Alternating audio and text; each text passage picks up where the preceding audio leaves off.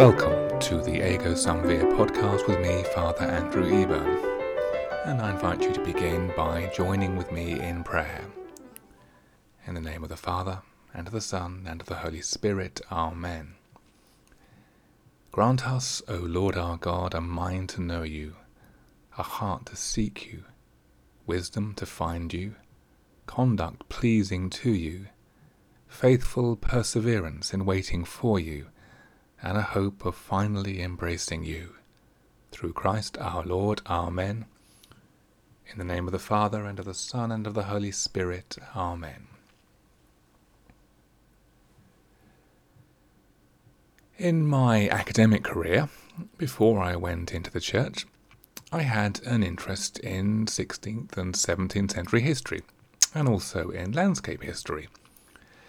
So one consequence of my academic research was that I ended up working on a number of historic houses and gardens around the country.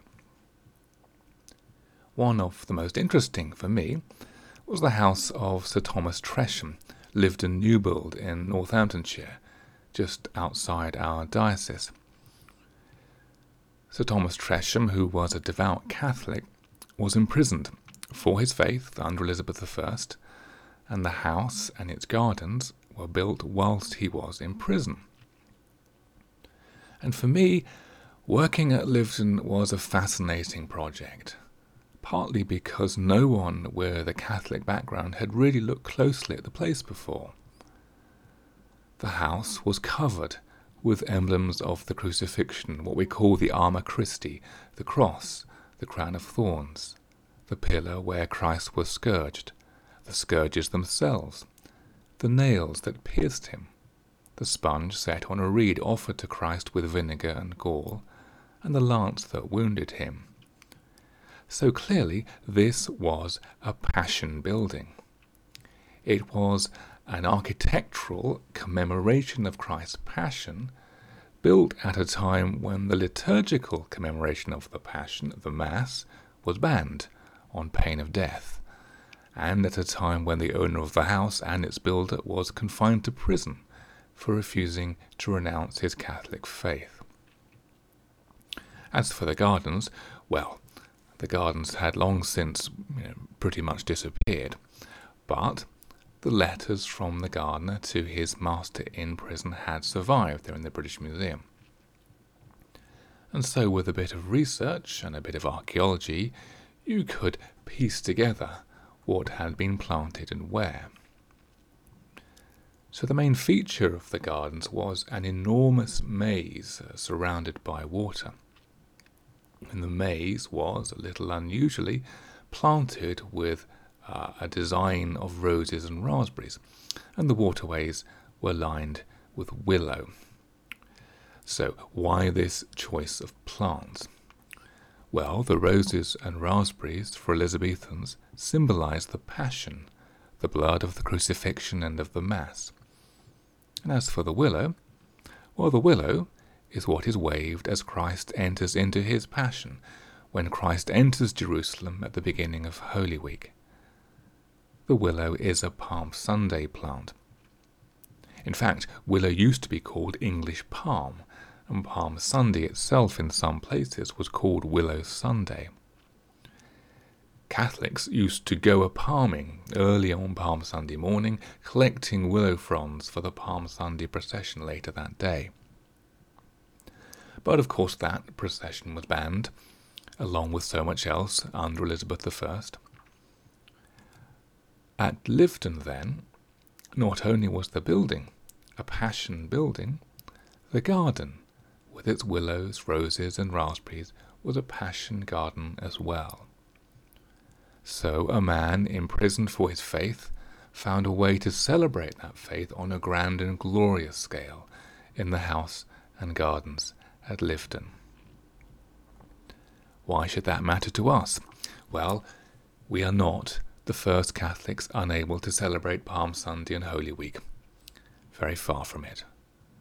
Nor will we be the last. But if our forebears, with a little faith and ingenuity, even when they were imprisoned, managed to come up with other beautiful ways to show their faith, No doubt you and I can do the same. My prayer for you then, in this Holy Week to come, is that you and your family will find a way to journey together in faith, to commemorate the passion and resurrection of Jesus Christ.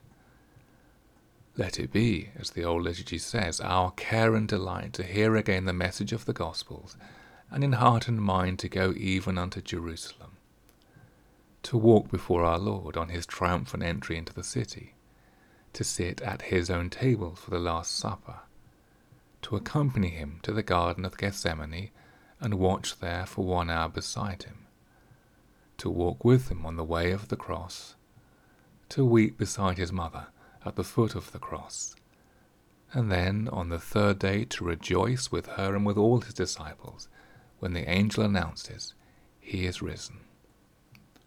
Amen.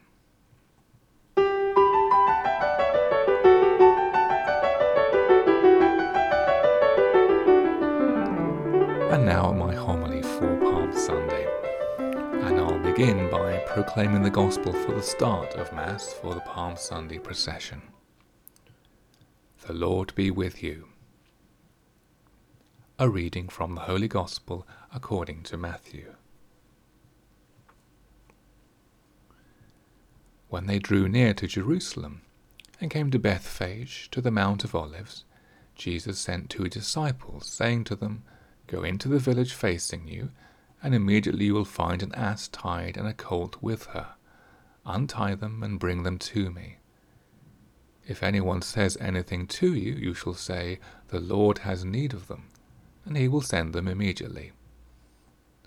This took place to fulfill what was spoken by the prophet, saying, Tell the daughter of Zion, Behold, your king is coming to you, humble and mounted on an ass, and on a colt, the foal of an ass. The disciples went and did as Jesus had directed them. They brought the ass and the colt, and put their garments on them, and he sat thereon. Most of the crowd spread their garments on the road, and others cut branches from the trees and spread them on the road. And the crowds that went before him and that followed him shouted, Hosanna to the Son of David! Blessed is he who comes in the name of the Lord! Hosanna in the highest! And when he entered Jerusalem, all the city was stirred, saying, Who is this? And the crowd said, This is the prophet Jesus from Nazareth of Galilee. The Gospel of the Lord.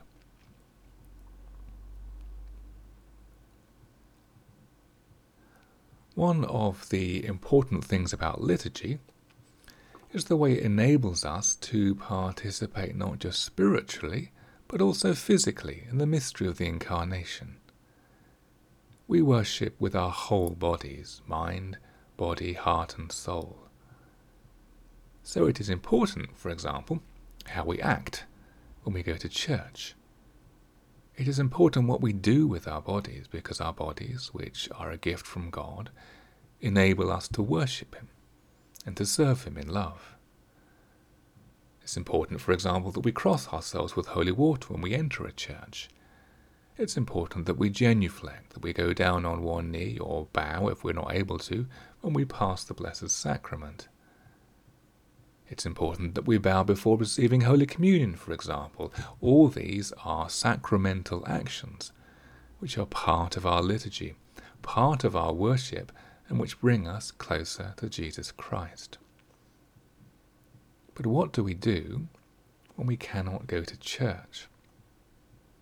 Well, some of those physical activities we can continue. I've been kneeling before my bedroom window, for example, when I pray in the morning and offer the day to Jesus. And there's something reassuring in that physical reverence, that timeless act of reverence which continues in good times and bad, in freedom and in confinement. But when it comes to the great liturgies of Holy Week and Easter, we have to exercise a little imagination and perhaps a little ingenuity. We cannot physically experience them in church, not for this year at least. Now, we've all been encouraged by the Holy Father and our bishops to make an act of spiritual communion whilst we're not able to come to Mass. spiritually uniting ourselves with Jesus in the Mass. So I wonder what that spiritual communion might look like when it comes to the Holy Week liturgies, to Palm Sunday, to Maundy Thursday or the Mass of the Lord's Supper, to Good Friday and to Easter itself. Part of the answer, it seems to me, is to try to immerse ourselves in the events of that very first Holy Week, to go back in heart and mind even unto Jerusalem, as I was saying earlier. So today, on Palm Sunday, where do we find ourselves in that great story of the Gospels? Where do we locate ourselves in the Holy Land? Well, Jesus has been staying at Bethany, on the Jericho road to the east of Jerusalem. Bethany is where he raised Lazarus from the dead, which is why, by the way, we hear about Lazarus in the Gospel on the Sunday before Palm Sunday. And then Jesus sends his disciples about a mile ahead to the village of Bethphage, which is on the edge of the Mount of Olives, lying between them and Jerusalem. There they find the ass and the colt mentioned in the Gospel, and from there Jesus makes his entrance into Jerusalem, into the holy city. So at this point we're about a mile and a half from the temple itself. As for the donkey and the colt, well, they, as the Gospel tells us, are a fulfillment of the prophecy of Zechariah, who predicted the coming of the Messiah in just this way. Rejoice greatly, daughter of Zion. Shout, daughter of Jerusalem. See, your king comes to you righteous and victorious, lowly and riding on a donkey, on a colt, the foal of a donkey. Jesus enters Jerusalem like a general returning victorious from war, but instead of a war horse, he rides the donkey of the King of Peace. And there's also an echo, and surely an intentional echo, of the triumphal entry into Jerusalem of Solomon. Solomon, who is like Jesus, the son of David, and who rode a donkey on his coronation day. But as Jesus himself said, someone greater than Solomon is here. Then the laying down of cloaks and garments under Jesus. Now this too is also a coronation custom. A similar practice takes place at the coronation of King Jehu in the Book of Kings, for example. Jehu, who was anointed by the prophet Elisha to cleanse the house of Israel, and the people put their garments under his feet and blow the trumpets and proclaim him king. And as we set out on our procession this morning, the people crying and shouting and waving branches, those branches make it seem as though the people are celebrating one of the great feasts of Israel, the Festival of Tabernacles, when worshippers encircle the Torah, the revelation of God in writing, waving palms and other branches and proclaiming Hosanna, just as today in the same fashion they wave their palms around Jesus, who is the revelation of God not in writing, but in the flesh. And the cries of Hosanna, they are also part of the liturgy of the Festival of Tabernacles. From Psalm 118, a cry of glad rejoicing, especially associated both with the coming of the Messiah and with the temple itself. From the house of the Lord we bless you. The Lord is God, and he has made his light shine on us. With boughs in hand, join in the festal procession up to the horns of the altar. And so we and the crowd go together, singing and waving our branches, over the southern shoulder of the Mount of Olives, down steeply into the Kidron Valley below, and then up just as steeply once again to the east gate of the temple. It is a route heavy with symbolism. It is in fact the reverse of the route taken by King David when he had to flee the city after he had been betrayed by his own son and rejected by his own people. And when David wept over Jerusalem from the Mount of Olives, just as Jesus does. And in all this noisy, joyous, exultant celebration, there seems no hint at all of that earlier rejection by the city of its king. So we might ask ourselves as we follow this crowd, do they realize? Do they understand? Do they grasp the significance of what is happening? do we ourselves. As I say, the route we are following is a very steep one, down the Mount of Olives, into the Kidron Valley, and then up the slope of Mount Moriah to the temple. And one consequence of that is that you can see your destination all the way. You can see the temple on the brow of the hill ahead. So there's no mistaking where you're headed. Or is there? Because if you carry on in a more or less straight line down this Palm Sunday route, right through the temple and beyond the western wall, you come then to a small misshapen hill called Golgotha, the place of the skull. And meanwhile, on the north side of the temple, that is, in the distance to our right as we descend the valley, at the north gate or the sheep gate of the temple, comes the arrival of the Passover lambs.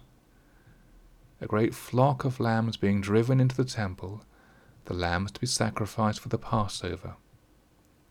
One lamb for every household, according to the law laid down in Exodus, being led to the temple, there to be sacrificed, as the law prescribes, before sunset on Friday. Our King comes to die for us. The various coronation rituals that we've seen, which are part of this procession, these coronation rituals will only be completed by the crown of thorns. The humility of his entrance upon the donkey is only a foreshadowing of that greater humility of the cross. So as we join this procession today, let us, for our part, try to understand its destination. Let us try to understand the love that impels him to do this, that drives Jesus to offer himself for us. And let us try to discern for our part what we might offer him in return. In the name of the Father, and of the Son, and of the Holy Spirit. Amen.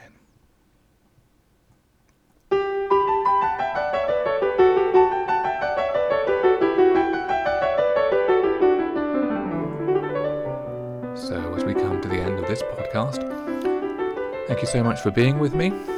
Do get in touch with any comments or questions you have, any suggestion for things we ought to cover. And I'll upload another episode next Sunday and look forward to joining you then. Let's end then, as always, with the prayer of our Lord. Our Father, who art in heaven, hallowed be thy name. Thy kingdom come, thy will be done on earth as it is in heaven. Give us this day our daily bread, and forgive us our trespasses, as we forgive those who trespass against us. And lead us not into temptation, but deliver us from evil. Amen. Hail Mary, full of grace, the Lord is with thee. Blessed art thou among women, and blessed is the fruit of thy womb, Jesus. Holy Mary, Mother of God, pray for us sinners, now and at the hour of our death. Amen. Glory be to the Father, and to the Son, and to the Holy Spirit, as it was in the beginning, is, now, and ever shall be, world without end. Amen. And may Almighty God bless you all, the Father, and the Son, and the Holy Spirit. Amen.